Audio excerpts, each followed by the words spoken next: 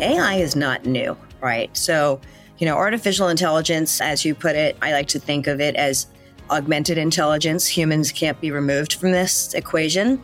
So I think the bigger reason why it's so explosive now is the news around generative AI. This is Transit Unplugged. I'm Paul Comfort. Good to be with you on another edition of the world's leading transit executive podcast, Transit Unplugged. News and views this week with two very special guests who are going to be talking about the hottest topic in transit and almost any other industry around the world, and that is AI, artificial intelligence. We've got Eve Machol and Renee Autumn-Ray. Thank you both so much for being with us today. Thank you for having me. Thanks for having us. We also have with us, I'm excited, Tris Hussey, our podcast editor and producer extraordinaire, who's going to be joining the panel with some questions today. Thanks, Tris. Hey, you're welcome, Paul. Great. It's a great hot topic. Yeah, AI, artificial intelligence. How are we using it in public transportation? That's the topic today. Eve Machol is the America's Director of Aviation and Transportation Industry Strategy within the Microsoft Worldwide Public Sector Organization. She's presented on AI and transportation at the APTA Tech Conference, which is where I saw her speak, went up afterwards and met her and said, I've got to get you on the podcast. So thank you so much for graciously agreeing to do that. She also sits on the steering committee of the Airports Council International, has led numerous executive briefings for transportation leaders to help demystify the responsible use of AI. So again, Eve, thank you so much. It's my pleasure. Such an exciting topic. And like you said, it's ubiquitous. Can't put the genie back in the bottle. So it's a great opportunity for us to really showcase the potential right now and also in the future. That's great. And Renee Autumn-Ray has worked, it sounds like you're a chef. Isn't there somebody named Ray that does cooking on TV? Renee Autumn-Ray. I love that name. I do get a lot of Ray. Yeah.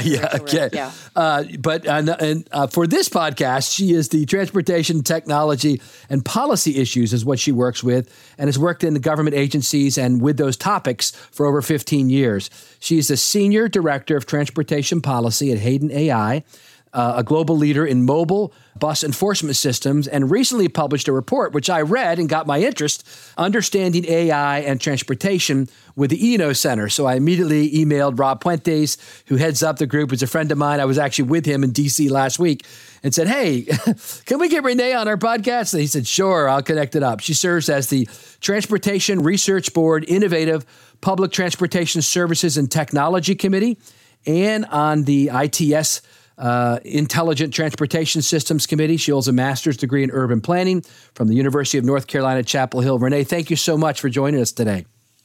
Thank you. Absolutely. Excited to be here. Excited to talk with Eve again. We've been on a panel once or twice before, and certainly appreciate being invited to join the Transit Unplugged podcast and video.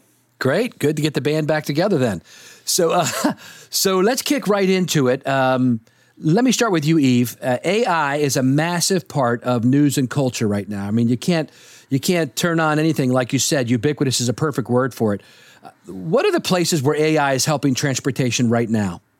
So, I want to start by commenting AI is not new, right? So, artificial intelligence, as you put it, I like to think of it as augmented intelligence. Humans can't be removed from this equation. So I think the bigger reason why it's so explosive now is the news around generative AI.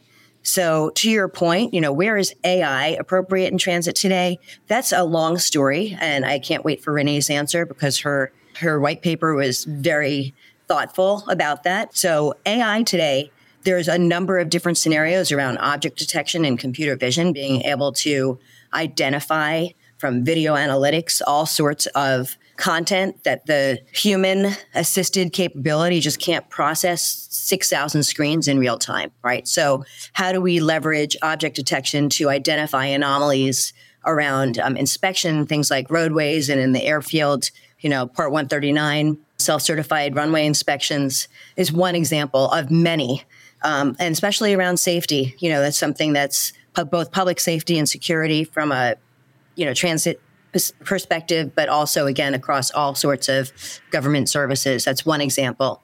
And then generative AI is being able to even take that up a notch. But I don't really want to conflate the two, but I did want to call that out because I think that there is a lot of confusion right now because of the emergence and access of generative AI as well. Can you explain what that is real briefly? What is generative AI?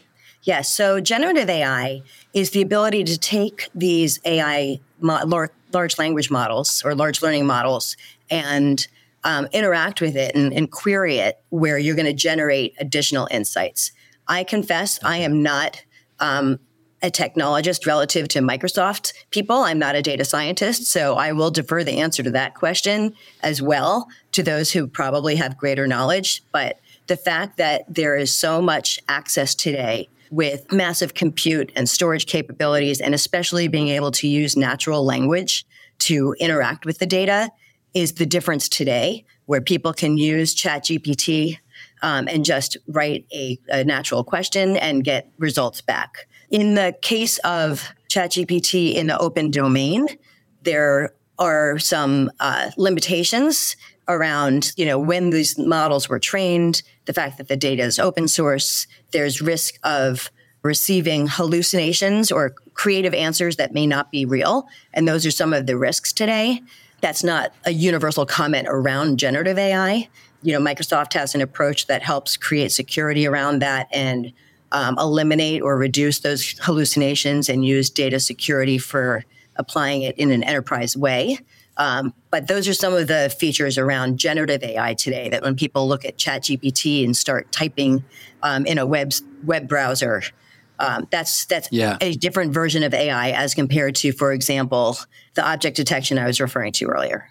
Right. That's good, because that's what a lot of people are exposed to. But we are starting to see, Renee, AI being used in public transportation. Can you talk to us some about what you've seen so far? Yeah, absolutely. I will say, too, Eve made some great points about how long artificial intelligence has been part of the background of what we've been doing. So, if you shop on Amazon or you take Netflix recommendations, AI has been part of your consumer experience. But I do think it is ChatGPT being something that people could really touch and feel and interact with directly, and the rise of at least the concept of generative AI. I think there's some disagreement about how much that really exists today or when it's coming.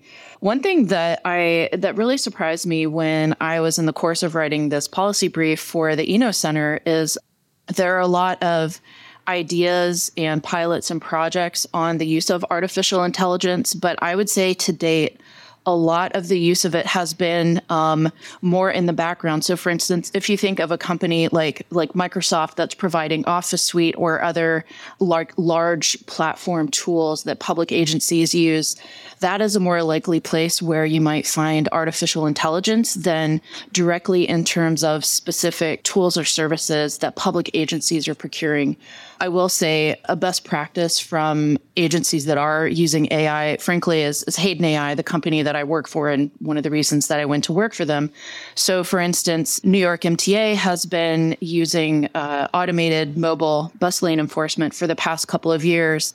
They can now report 9% faster speeds on one of the bus routes in Queens that has had this technology. So there are a few cases where you can see measurable positive outcomes in terms of operational performance through the use of artificial intelligence.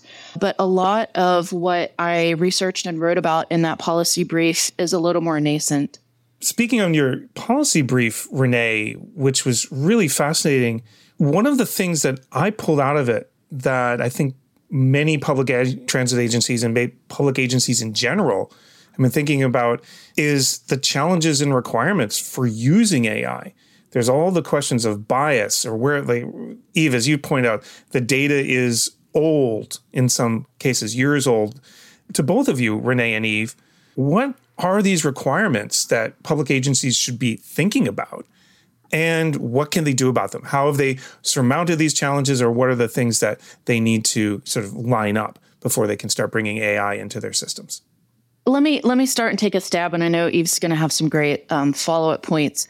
I think it can be challenging when you think about artificial intelligence, because if you just look at the news, they'll talk about how there's no comprehensive regulation of artificial intelligence that the federal government has handed down. That may be the case, but public agencies already operate within a pretty robust set of regulations that guide how do they collect data, what data are they able to collect, what are rules around, data storage to protect things like, personal identity? What are transparency rules around data collection and storage and analytics? And frankly, public agencies are accountable to elected officials, residents, citizens, taxpayers in a way that some of the consumer products that use AI really aren't. So I frankly think that introducing AI into the public sphere provides greater transparency and understanding for the public about what these tools mean and how they can be used ethically and responsibly. I'd love to add to that. And thank you so much, Renee. I think that's very important to highlight that, applying governance to this approach is not a new thing and is not limited to AI for that matter, right? So exactly as you've said. That said, again, because generative AI is so accessible to people, and there is a lot of fear, uncertainty, and doubt about how do we leverage this for enterprise and especially government scenarios, right? And Microsoft takes a very strong stance on the belief and implementation of the responsible use of AI. At the conference that I'm at this week, an airport specifically referred to some of the policies that they've put in place for their consideration. And again, I offer this to everyone else, just high level, some of the governance approaches that you might want to submit for your own internal use and reference, right? So some of the data points here are: do not feed it sensitive information, such as personal data or business secrets. Do not reference specific people or places, either individuals or locations. Limit detailed technical information. So don't be feeding it your vulnerabilities or exploits or highly specialized knowledge language. Validate the answers when you get the return. Make sure, again, human assisted. This is not like turning the world over to robots, right? That we're going to actually make sure that the answers are correct and that they're relevant and they're accurate and that you cross-check.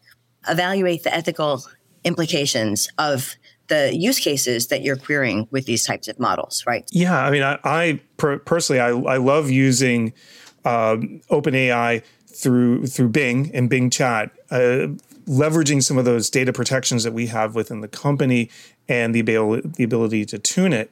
But you brought up, Eve, that question, we're not letting robots take over. This is not Skynet going to run buses around the world. So to both you, Eve and Renee, what are some things, and you touched on a few, that the agencies can do to allay public concerns and regulator concerns over, what's going on? What are we using it for? What are our safety checks? What are those things that you think the public and regulators really want to know? I'll start from a public perception and communications perspective. And I think it's that transparency, right? So the scenarios and the policies that I just suggested from an internal governance perspective need to be shared, right? Providing that transparency on what you are using generative AI for, as compared to, and making it available for the public to have that awareness, I would like to think would allay the concerns, right? By reinforcing that, this is a human assistive technology, right? We are trying to keep the streets safer by using video analytics to identify anomalies that will give us the opportunity to be more responsive rather than looking at all feeds of all cameras for things that haven't changed, right? But then a human is still involved in this conversation. So that's not as much a policy piece. So that's why I wanted to jump in on the perception part. I think it's about communication and transparency. From a regulatory perspective, that's not my area of expertise. So I'll pass the mic for that. Yeah, I would piggyback on what Eve said, that being very explicit that artificial intelligence is used to support the work and the decision making that a person is responsible for, so that there's very clear accountability about who is responsible for decision making and who owns any consequences. Fantastic. Thanks, Tris. Great questions. So I want to get specific. Folks that listen to this show, most of them are in or around the public transit industry.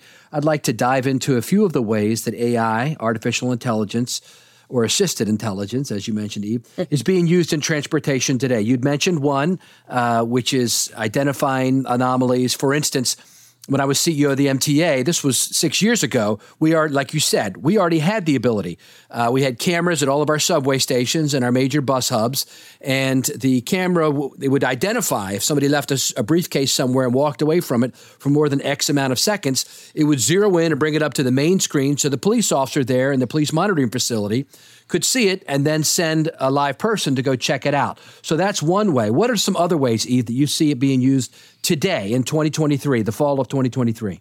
So again, not from a generative perspective, but regular AI. As we shared at the APTA conference back in August, there are scenarios around training and simulation using augmented reality or mixed reality capabilities. So there's the ability to interact with a digital version of an asset, the juxtaposition of a digital asset in the physical world and being able to manipulate, say a training component, like you want to visualize in front of an actual, bus engine, what a digital version of that might look like and how you can reference training materials, as an example, superimposed in your field of vision to have a better outcome, or to be able to communicate back with the field. If I'm a field worker and I can communicate back to a subject matter expert in, the home office and have that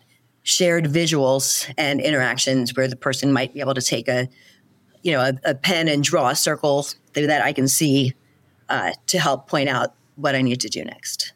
So this is an example of mixed reality where you see the man on the right wearing a device that is projecting the digital image on the screen. So you see he's looking at his hand, but you can also see on the monitor to the left that he can see notes in a blue box and an image to the left of that of a schematic of a drawing or an asset.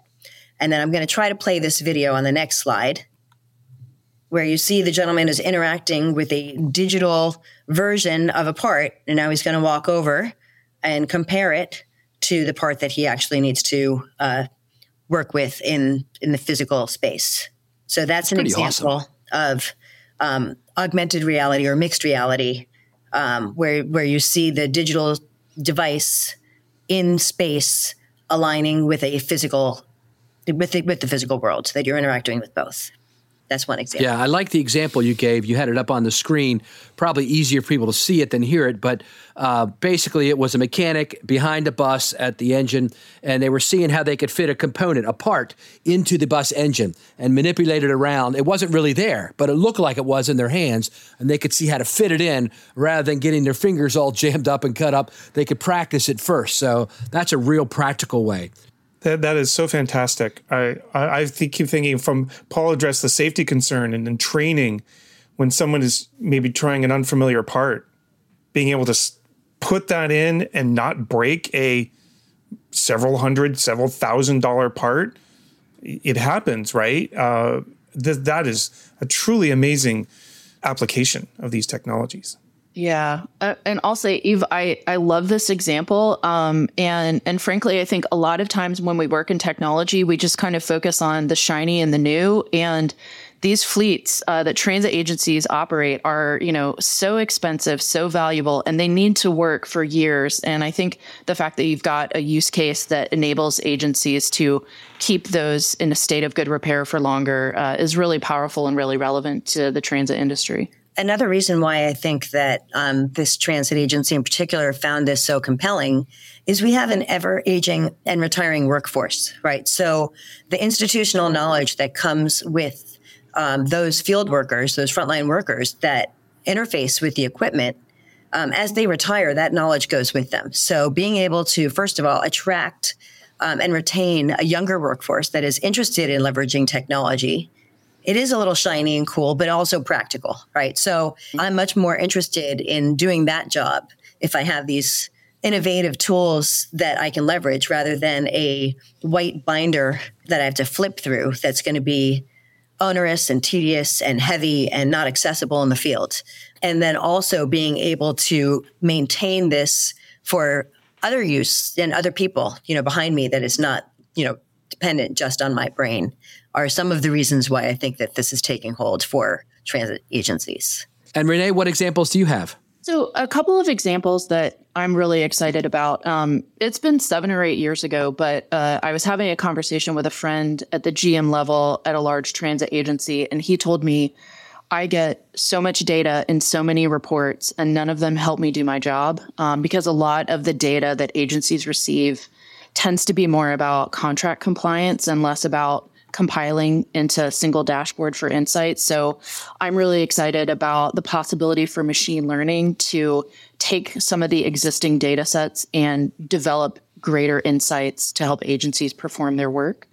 The other one is a little more based on large language models. I have talked with an agency that's looking at using generative AI to basically take, complex, thousands of pages long documentation and making it readily available. What is actually valuable to answer a question that, an agency or even a member of the public may have about how, work gets done. And, as someone who has been involved in some of the, large and complex but necessary, environmental review programs that we have in place for major capital projects, the ability to reduce the time and the labor hours to go through some of that, those bureaucratic processes, I think is going to be really valuable, especially as we consider, how we're going to bring some of our infrastructure needs into the 21st century and create a much stronger and safer multimodal network.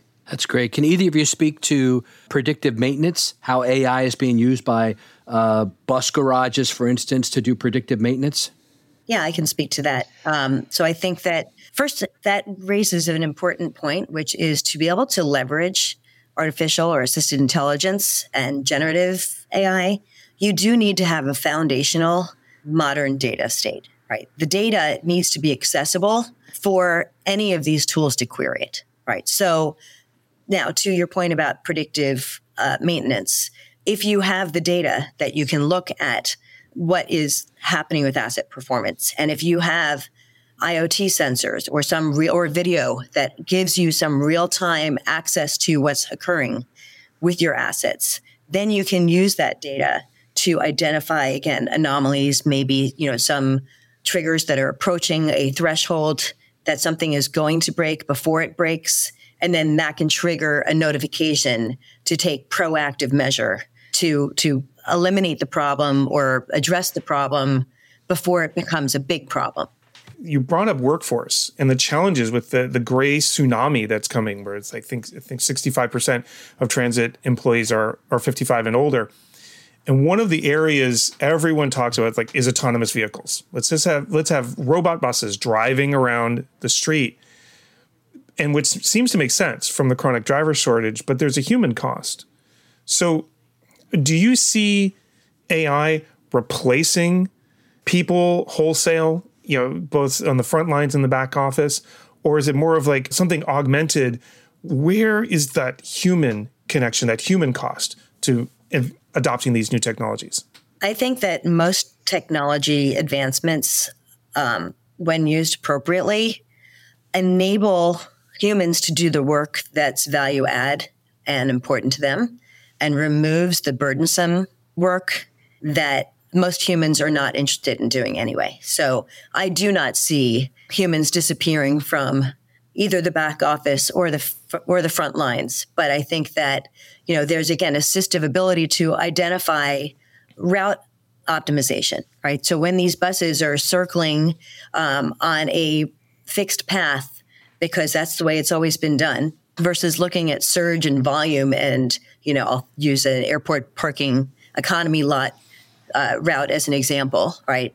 Do you really need to just have the buses circling on a fixed route? And then when I'm running for the bus, I have to wait 10 more minutes because I just missed it. Whereas if you could use these types of technologies to identify the best route so that it's a more sustainable approach, you can leverage autonomous equipment to do some of those things, but there's still going to be a human that's monitoring for safety purposes and for efficiency purposes. Yeah, I'm pretty skeptical that autonomous vehicles will be replacing drivers in the next decade, particularly on a transit vehicle where, a conventional ICE bus is probably $500,000. When you start talking about an EV or, 800,000, maybe up to $1 million by now. And then if you think about making that autonomous, is a transit agency going to be comfortable sending that fleet out with no one from the agency, responsible for monitoring it? And I think, too, one of the really positive changes in the transit industry in the past few years is a greater focus on customer experience. And I think the role of an employee on the vehicle may become more like an ambassador or, someone assisting with wayfinding and navigation, because some of the more burdensome manual duties might be replaced with technology, but I don't see driverless buses in great numbers anywhere anytime soon. Thank you. Last question is, let's take a look over the horizon, looking to the future. Eve, what are some of the most exciting applications so I think that you see that aren't quite out yet, but are coming soon? Investment in modernizing our critical infrastructure through the planning, design, and construction, implementation, maintenance life cycle. There is so much opportunity to use all of these technologies along various points in that program. So I think that from the ability to start planning and anticipate, what if scenarios and really querying the responses that you get and modeling different types of outcomes and being able to see across the journey life cycle, if we in the airport space, move the people from the curbside into the facility in a different way, how does that impact lobby management or security checkpoints or dwell time on the air side, once you get past security? Identifying, if you move the rental car center or how you get there, what's the impact on how you're moving your luggage, for bag drop, that sort of thing. And then future, so there's so many different points across the planning cycle. Once you've actually done the construction, it's really hard to go back and make different changes. So if you can anticipate that better and then think about all of the future outcomes that we haven't even envisioned yet, but being able to take this technology into that planning and design consideration, and then through the life cycle of managing those assets on the other end, I think there will ultimately be a massive spike in data sharing and data ability for all of the different stakeholders across these different programs to interact better and provide a better customer outcome. Thank you. How about you, Renee? Yeah, I'd say for me, I'm really excited about how we can do a better job of leveraging insights from the data we already have and focusing on the gaps in our knowledge about how mobility systems operate and how they function on a day-to-day level. And whether that's, being able to have cameras that are on a public street, gathering information about transit performance or rider experience. I think there's a lot of opportunity to do a better job of data sharing, as Eve mentioned, and for agencies to really harness the power of the data that they've already paid to collect and just analyze it in a more useful way to do the work of government better. That's great. Thank you. And thank you both for being with us today. Tris, any final thoughts? This is just such an amazing space that is, as both of you said at the beginning, has been around for a long time, but is only kind of now come into the zeitgeist where people are asking the important questions. I think the best is yet to come. I think the coolest things of predictive maintenance, of dynamic route changing and planning are really the places where agencies are going to make things so much better for everybody in transit. Machol, Renee Autumn-Ray, thank you for being our guest today on Transit Unplugged. And really, it's our first program where we've really had a deep dive into AI. And so thank you for kind of guiding us along the way. We're also excited to have you most likely as our first video podcast that we've done that'll be shared not only on our network, but also on the new transportationchannel.com, which is a distribution partner for our program. And so thank you for sharing that video asset today. So if you're listening and you wanted to see the mechanic using that piece of that device, you'll have to watch it on one of the broadcast platforms. Thanks again for being with us on Transit Unplugged as we go away to how public transportation is enabling a brighter future. Thank you so much. Thank you.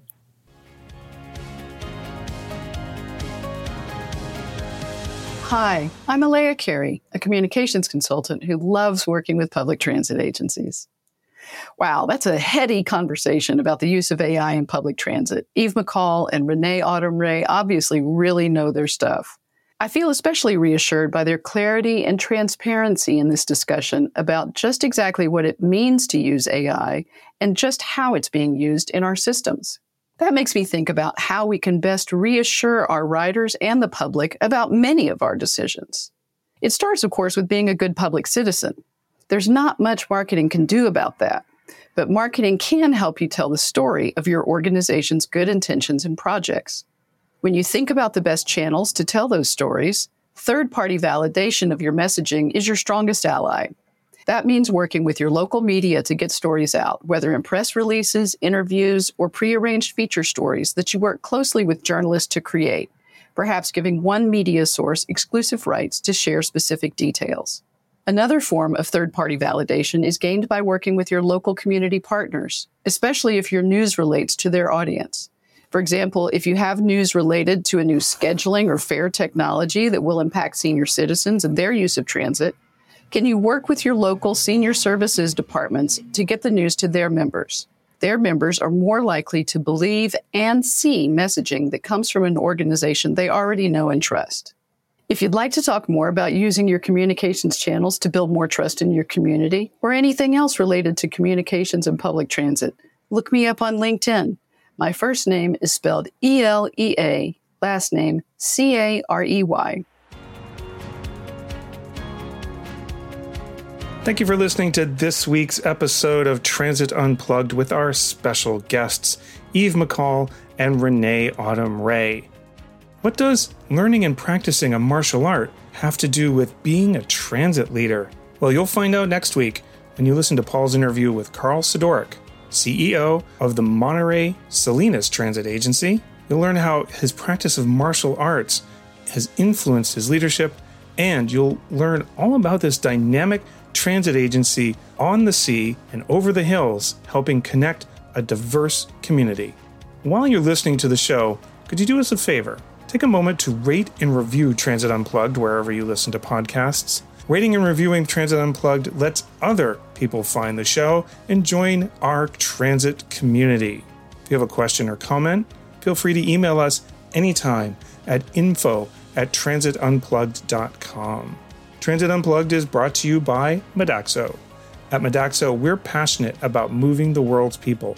And at Transit Unplugged, we're passionate about telling those stories. So until next week, ride safe and ride happy.